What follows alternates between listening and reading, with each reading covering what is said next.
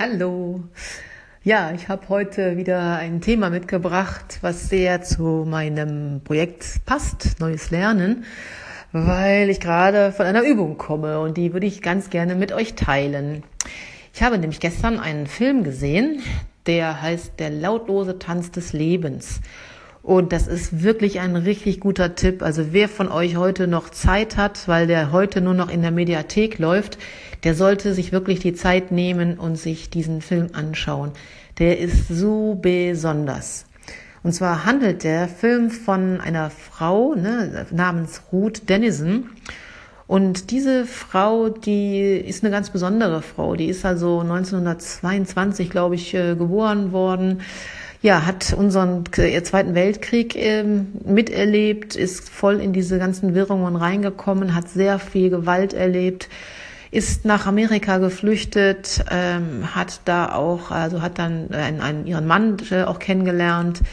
Ja, war weltweit unterwegs, hat also auch so Leute wie Erich Fromm kennengelernt, hat als erste Frau die buddhistische Meditation in Burma erlernt, hat also auch dort als erste Frau den Auftrag bekommen, das lehren zu dürfen und hat das also auch in Amerika dann getan, hat dort ein Meditationszentrum aufgebaut und hat dort unendlich vielen Menschen helfen können, denen es richtig, richtig schlecht ging.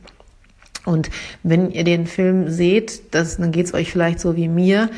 Am Anfang habe ich echt ein bisschen gebraucht, weil der fängt so langsam an, dass ich selber erstmal eine Zeit lang gebraucht hatte, mich auf diese Langsamkeit einzulassen, auf die Bilder einzulassen.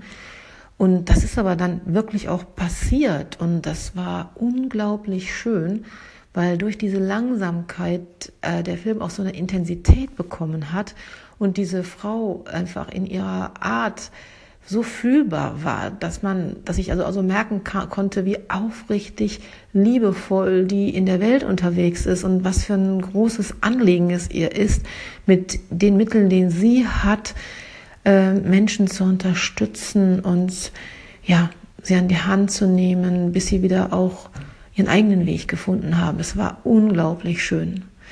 Und als ich dann heute Morgen unterwegs war und von meiner Physiotherapie kam und mit meinen Krücken rumdackelte, fiel mir eine Übung ein, die ich dort gesehen habe, und zwar das langsame Gehen.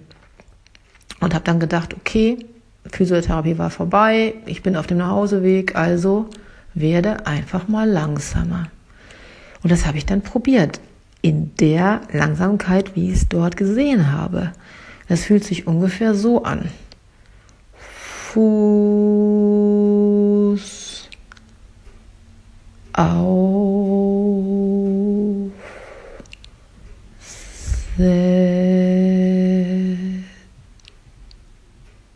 setzen.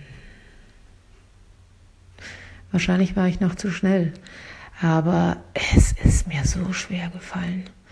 Und ich habe erstmal so gemerkt, ich war erstmal damit beschäftigt, was die Leute denken, ob das wohl völlig Banane aussieht.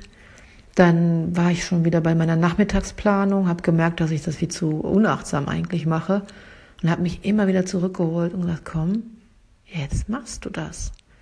Und ich habe es gemacht. Einmal, zweimal und habe mich wirklich auch immer wieder zurückholen müssen. Nein, du machst weiter. Und immer wieder zurück in die Füße gehen. Und irgendwann hat es dann auch geklappt, dass ich gemerkt habe, worum es eigentlich geht. Es geht ja um den Kontakt zwischen Fuß und Boden. Wirklich zu merken, dass man so ganz langsam in Verbindung kommt.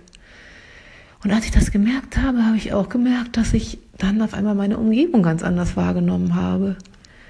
Ich habe wirklich wahrgenommen, dass da jetzt ein Baum vor mir war, dass der Wind wehte und dass ich auf einmal hier war. Hier in dem Moment. Fand ich unglaublich. Das war nicht unanstrengend, aber ich habe einen Hauch vielleicht nur von dem gespürt, wie das funktioniert. Und das war sehr, sehr schön. Und ich werde mit Sicherheit das noch weiter probieren. Vielleicht habt ihr ja auch Lust. Und auf jeden Fall, wie gesagt, wenn ihr die Zeit habt, schaut euch den Film an. Es lohnt sich.